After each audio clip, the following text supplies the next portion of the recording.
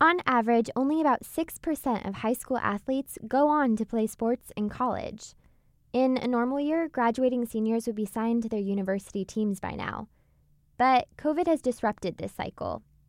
Nicole McNulty explores what that means for kids hoping to play collegiate sports.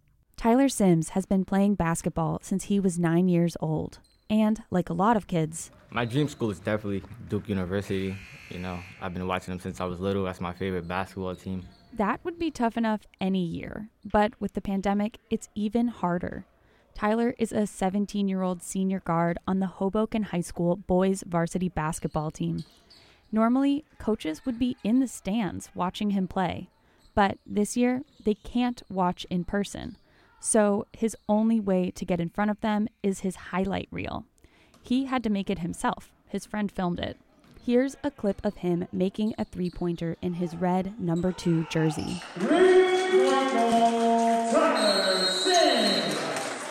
Highlight tapes were always a part of the process. Videos players make and send to colleges. But this year, his video might be his only chance. And his season was shorter. He's played half as many games. Yeah, I'm nervous, but at the same time, I'm very confident that I'll be in the hands of the right school. I'm pretty sure that I'll play college basketball. Still, Tyler, like many other kids in the U.S., is now behind the ball.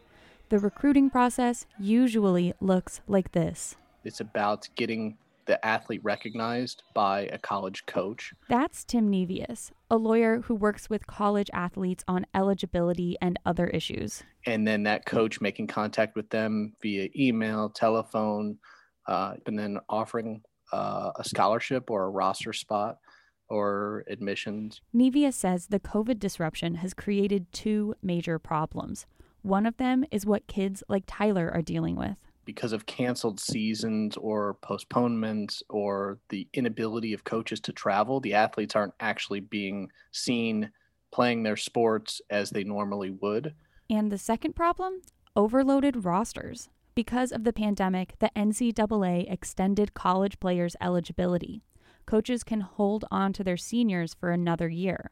That means fewer spots for high school hopefuls. For the incoming freshmen, then, that means that they're faced with even a larger roster of juniors and seniors than they otherwise would have been. Take Bloomfield College in New Jersey, a Division II school. Gerald Holmes is the basketball coach there. He's bringing back 3 of his seniors this fall. That only leaves room for 3 incoming freshmen.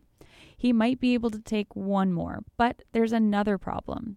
This year, the rules are more flexible for transfer students. They're bigger, faster, stronger. A lot of coaches would prefer to have a transfer versus a freshman. So high school kids are taking the brunt of that. This year, there are many new rules. Each sport and division has their own, and the pandemic changed a lot of them.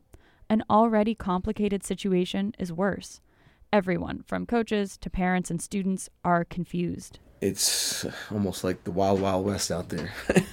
For high school athletes, it's a struggle to stand out.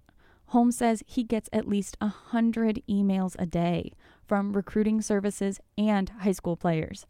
He agrees the ripples of COVID are going to be felt in the recruiting process for years. In reality, this is going to be a full cycle of 4 years, because a kid who's a freshman for me this year is still a freshman next year. The rules say that if a college player's season was disrupted by COVID, they can play an extra year.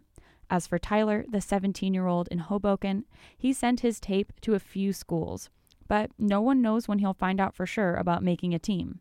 If he doesn't get in this year, he'll wait, keep training, and try again next year. Nicole McNulty, Columbia Radio News.